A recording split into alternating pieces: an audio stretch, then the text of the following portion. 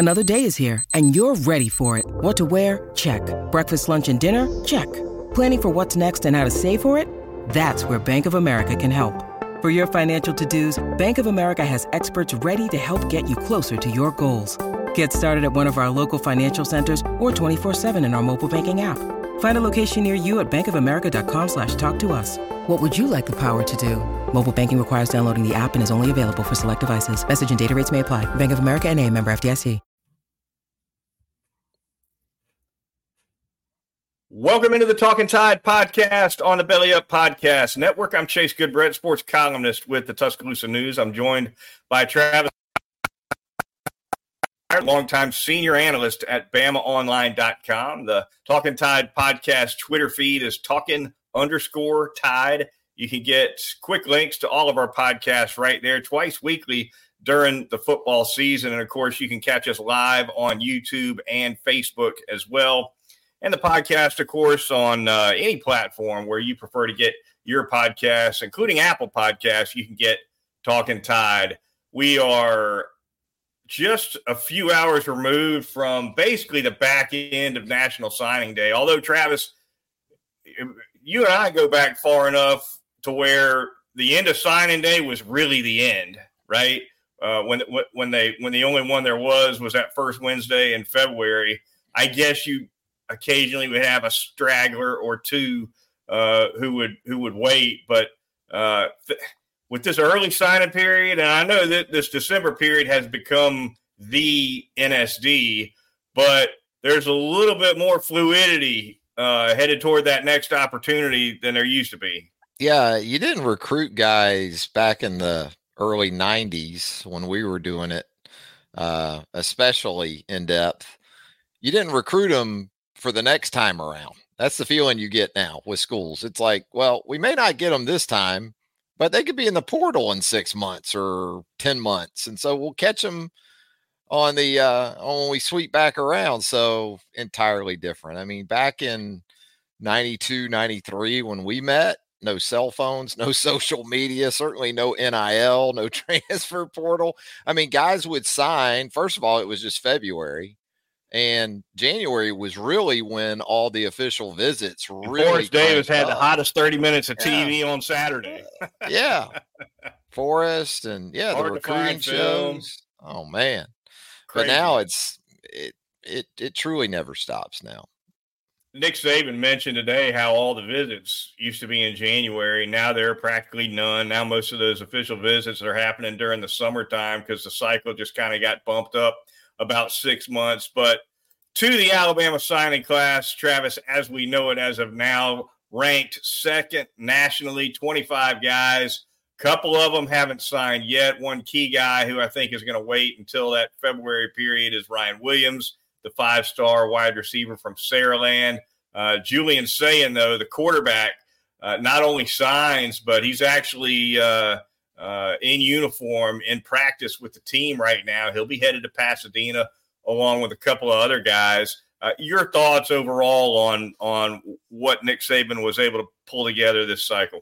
Yeah, I think it's a heck of a class. Once again, I mean, you start at the quarterback position with a 5-star and Julian Sayin, as you said, one of those guys that's already on campus taking part in bowl practices. He's also set to play in one of the All-American games coming up in early January. So he's getting a jump start.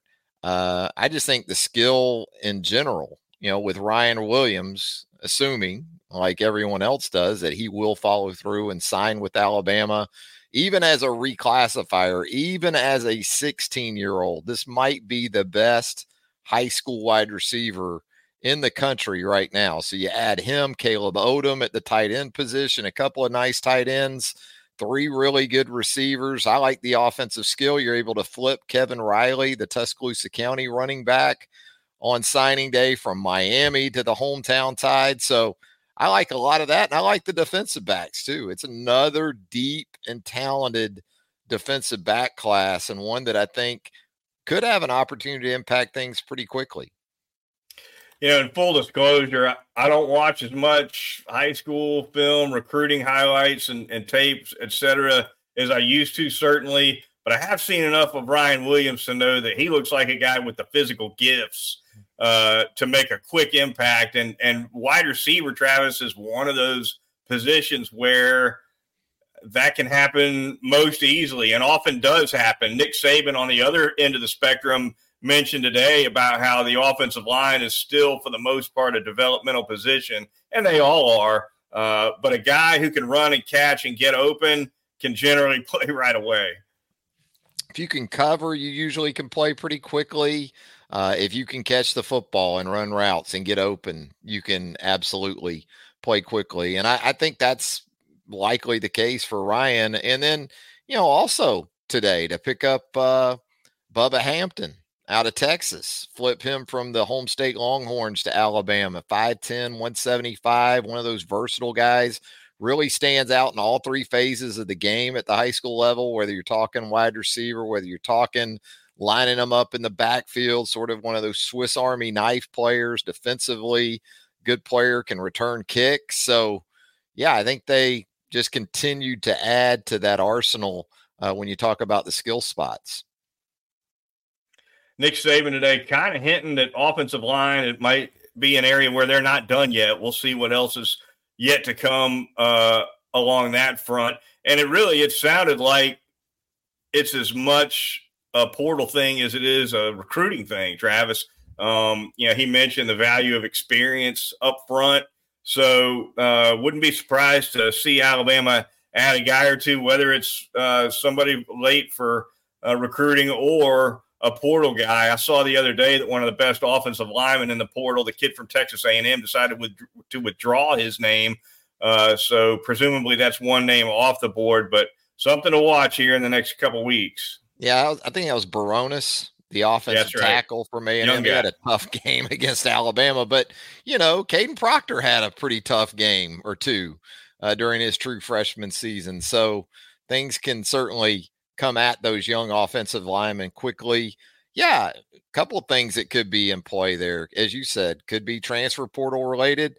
Could be he wants to see how guys like Miles McVay, Wilkin Formby, those younger tackles that they brought in to compete with guys like Elijah Pritchett, who you talk about into the portal and then back out. That was Elijah Pritchett. So still some options there, but maybe this offseason and spring practice is considered a little bit of an audition. And then if you don't really like what you see there, then you can look at the portal Tyler Steen style, I guess you could say.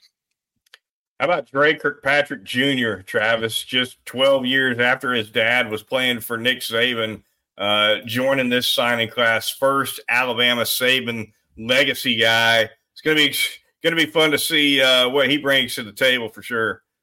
He just seems to be a guy who makes plays, is around the football a lot, not entirely like his dad. He's not a kind of a pure prototype cover corner, but a versatile defensive back that you can play at some different spots, I would think. I think Red Morgan, another DB that they signed, is similar in that regard. So the versatility is always a good thing, but Dre Jr., even in that Alabama-Mississippi All-Star game last weekend, was all over the place making plays. So, yeah, it looks to be a nice ad. Overall, Travis, in the NIL climate being what it is, what it's done to recruiting, really turned recruiting on its head. Nick Saban continues to say that his core message to these players is really about player development. And I get it, for a lot of these guys, probably most of these guys, the best NIL deal they can get is where they're going to go. But, and this is a bit of what I wrote for the T News tonight. Recruits remember what happens the last weekend in April, Travis, when that NFL draft rolls around. And Alabama is always so much on the forefront of that. SEC, of course, annually puts more draft picks into the NFL than any other league. And Alabama, more years than not, is on top of that. So, I think that while NIL does, of course, maintain a huge importance for these guys, I think when NIL deals might be roughly the same or at least commensurate with each other, you got a chance to make X dollars at Alabama. You got a chance to make the same dollars or roughly the same dollars somewhere else. That player development factor, I think, is the deal maker and the deal breaker for the other schools in a lot of these cases. Well, and the proof's in the pudding. That's the benefit Alabama has right now, is that whether you're looking to win national championships, whether you're looking to potentially position yourself as a high draft pick in 3 or 4 years, it's all right there. There's no, you're not selling a dream to these guys if you're Alabama, and you're not also sort of in this desperation mode where you got to sign off on, kids getting $500,000 or whatever they get to come to your school fresh out of high school. So it's actually a good place for Alabama to be. I think that's the place that you would envy if you're other places, because the team dynamic, I'm sure, is what Nick Saban has in mind when he stays away from, those type of deals with incoming players, because new guy comes in, you got guys that you've been preaching patience to, and, be a good program guy, a developmental guy for 2, 3, 4 years. And then walks an 18-year-old kid with $500,000 to $1 million or whatever it is. That's not good. That's not good for your team dynamic. It's not good for your culture. And so I think you're seeing more and more programs are having to decide, are we going to sell the big picture like Alabama? You can go get paid somewhere else now, or you can come here and perhaps get paid a whole lot more in 3 or 4 years. It's one of those things I think programs are having to, from a culture perspective. Are you going to just sort of sell it out and say, look, we need the talent first and foremost. We've got to have the type of players to compete. We'll figure out the locker room and all that stuff as we move along. And I think we saw some of that with Texas A&M here the last couple of years, and I'm not sure that works so well. Interesting to see the way coaches view differently, whether the way to build is through the portal or through the high school ranks. Saban obviously favors the high school ranks, signs a lot of high school guys. He's only taken one portal guy in. He's never been huge in the portal. 3 guys, 4 or 5 guys has been his norm. Only one so far, the Overton kid who Alabama had recruited in high school, comes in from Texas A&M. We could touch on him as well. But Saban likes to be able to get these guys straight out of high school, get them into the program. And I think Saban likes the return on hitting a home run with a high school kid. You got him for 3 years. That's good for continuity. It's good for a lot of things. Whereas the portal, it's a little bit more hit and miss, a little bit more catch as catch can. Well, not every coach is doing it like Saban. A lot of these coaches are really on the other end of the spectrum, buying in whole hog with portal guys, and I understand why they do it. Not so much on the high school recruits. I saw a video of Deion Sanders out at Colorado, Travis, earlier today. Not sure when he made the comment was, but he was more or less saying, "Look, we're recruiting through the portal. That's kind of what we do." And I think he said he was only counting on signing a handful of high school guys. Yeah, again, that's sort of the choice that some programs are going to have to make. And it's one where, again, programs like Alabama, Georgia, they have that luxury of still taking that grassroots approach and not having to reprogram guys too. Like, we're just going to take the most talented portal guys we can get. But then when they come in, now you got to reprogram them, not just in terms of the way you play on offense or defense, but your culture, your expectations on a day-to-day basis. You're always going to take that reach every once in a while on just a talented guy. And it's usually a guy that you also have some background with. Eli Ricks a year ago kind of comes to mind from that perspective. But then as we continue to hear from Nick, when asked about Eli Ricks, he was injured. That was part of it for sure, coming into Tuscaloosa, but just trying to get him to where he could play the way they wanted him to play, in their system. That's something you have to take into account. And that's why I think for Alabama, it's still going to be in the portal. It's going to be a lot about fits. And that's where I think a guy like, LT Overton makes a lot of sense in how he can fit in to Alabama's defense. And he seems to be, from a mindset perspective, what they would want coming into this situation. Going to be interesting to see what Alabama does with him position-wise and size-wise, Travis. He was 285, 290, I think, in high school, and more of a prospect as an interior guy. He gets to A&M, he drops a bunch of weight. I think he played around 260, and, the plan was let's make him more of an edge guy. You think Alabama puts that weight back on him or no? I think you go organic with him. You put him on the nutrition plan, and if he goes to 285, 290, that's fine. I wouldn't want to hold a guy like that back in terms of weight and physical maturation. And I think a lot of these guys, too, because they see the edge guys in the NFL, and it's sort of the glory position, and it's a big money position. Yep. No doubt about it. They all want to be edges. But if I'm Nick Saban and I'm Alabama, what I'm telling LT Overton is go look at Jonathan Allen's contract, because that's kind of what we see you as. If you get to 290, 295, we'll play at base in. And then when we go to our nickel or pass rush stuff, we're going to move you inside. And there's a lot of money to be made by those guys, too. Those guys make it, too. There's no doubt about it. Very, very valuable, those defensive tackles at the next level. The Talkin Tide podcast on the Belly Up Podcast Network, the Twitter feed, Talkin_Tide. Going to thank a couple of sponsors here really quickly. Going to start by telling you all about Heat Pizza Bar in downtown Tuscaloosa in Government Square. Go see Frank Fleming and his fantastic staff over at Heat. They got the best pizza in town. They've got the standard house red sauce, pepperoni, Italian sausage, green pepper, sweet onion, and mozzarella. You can't beat that one. They've got great apps as well, some super salads, full bar, and, of course, flat screen TVs about every 10 feet over at Heat. So all the big sports games are on over there. You can't beat it over at Heat Pizza Bar, Government Square in downtown Tuscaloosa, 2256th Street. It's Heat Pizza Bar. And I saw where our guy Frank is going to have that massive Michigan watch party on New Year's night. So you're going to want to check that out. They're going to have specials. They're going to have prizes that they're giving away.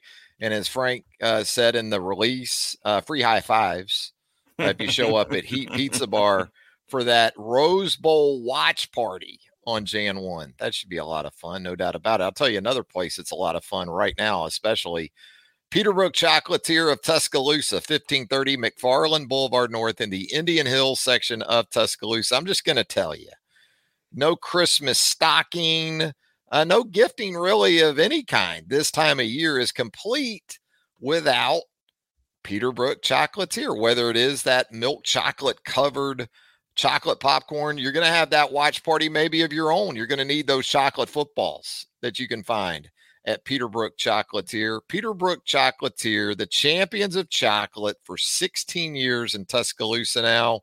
1530 McFarland Boulevard North in the Indian Hill section of Tuscaloosa. I got multiple bags of Peterbrook around the house right now. That's how it is around the holidays. I've been crushing that peppermint bark, man. It is just that time of year. No doubt. It is hard to beat. All right, the Talkin Tide podcast on the Belly Up Podcast Network. Moving on, just a few more minutes to go here, but some notes to kind of circle back on, Travis. Of course, we haven't podcasted here in a couple weeks or so since we wrapped up Alabama's win over the Georgia Bulldogs in the SEC championship game. But Nick Saban recently with the bring back on George Hilo, who, of course, had been an intern at Alabama back in the day. He had coached Michigan linebackers for a couple of years. Your thoughts on that and Nick Saban more or less saying, I think it was on Monday, Travis, that, hey, we needed a guy with all that was going on in recruiting and the staff on the road to kind of be able to put a point on what the scouting report on the Wolverines needed to be. Who better than George Hilo, who knows the staff and who knows, maybe ends up replacing Coleman Hutzler. Could be. I think Nick referred to him as a special assistant. Right. With that comment. And I think that's like 4 now that Nick's got. Ken Wisenhunt, the former NFL head coach, Todd Watson, Joe Pendry, I think, is still qualifying as a special assistant to the head coach. So now that would be 4 with George. But absolutely, it makes sense. He's familiar with Alabama. He understands how that deal works. And he's obviously familiar with Harbaugh and the Wolverines. It's kind of like the NFL, right? That's part of Saban's DNA, no doubt about it. Maybe if you're coaching the Dolphins and you got a bye week, and the week after that you're playing the Patriots, and the Patriots just cut a wide receiver, you sign that guy, bring him in, debrief him, and then suddenly after the Patriots game, you're releasing that guy. But, I don't think that's going to be the case with George Hilo, because as you said, maybe he is just the heir apparent to Coleman Hutzler, not just in terms of the outside linebackers, but special teams too. He spent, after he left Alabama, he spent a couple of years with Jeremy Pruitt, right? Went to Florida State with Jeremy Pruitt. So, he's a guy who continued under the Saban defense even after he left Alabama, certainly. So, that speaks to his shot at getting that assistant coaching job as well. And by the way, Coleman Hutzler was Alabama's special teams coach. George Hilo's done that too. He was Maryland's special teams coach, I think, for a year or so before he got to Michigan. So from an experience standpoint, culture standpoint, definitely would be a fit anyway. Yeah, just to slide him right in there and then see where it goes from there. Jace McClellan, we'll touch on him really quickly before we get out of here. Travis remains questionable for the Rose Bowl against the Wolverines. Foot injury. Nick Saban said he's going to do some dry land running, I think, this week. It sounds like they're not going to get him on the practice field before Christmas, but he'll go out there to Pasadena, Travis, and they will see how he looks out there. And, as well as Alabama was able to play without him in the SEC championship game, it's big for Alabama, in my opinion, to get this guy back if they can. You always want seasoned players regardless of a position. So absolutely, if you could have him in some form or fashion to go along with Roydell Williams, I guess one of the benefits of this in the last month or so is that Jam Miller seems to have picked up more and more of the load. So it's not entirely new to him.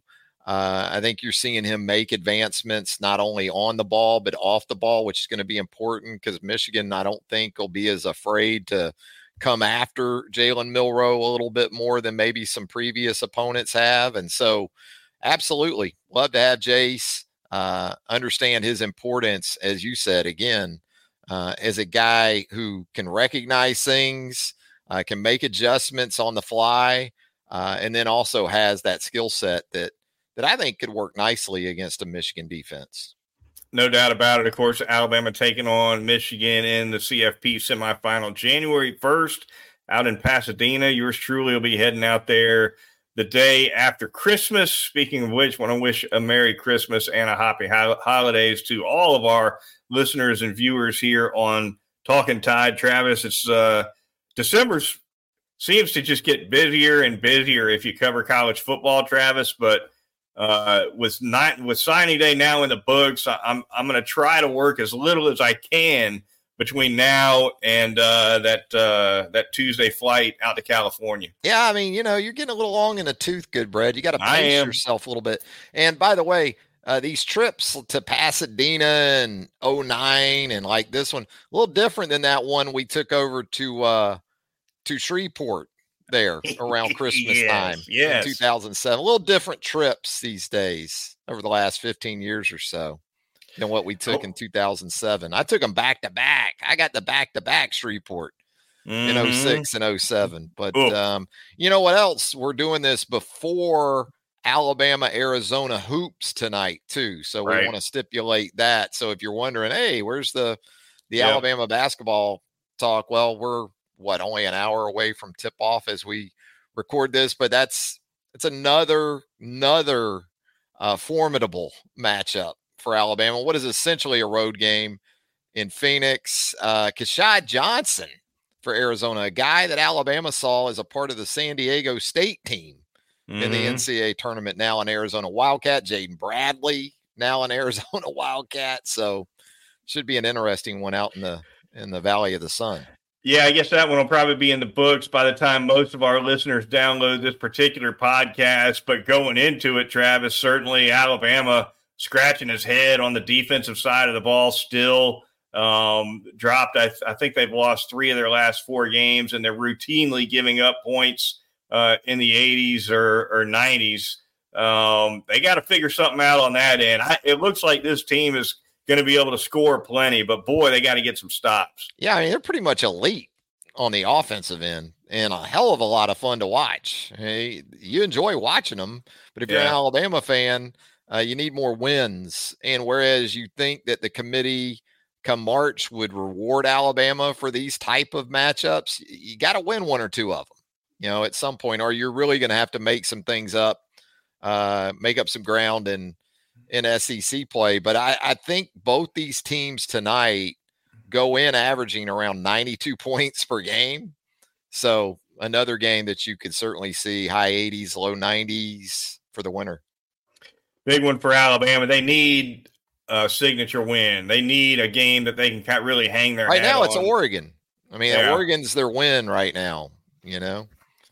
Clemson was an opportunity. Clemson looks pretty good right now. They do.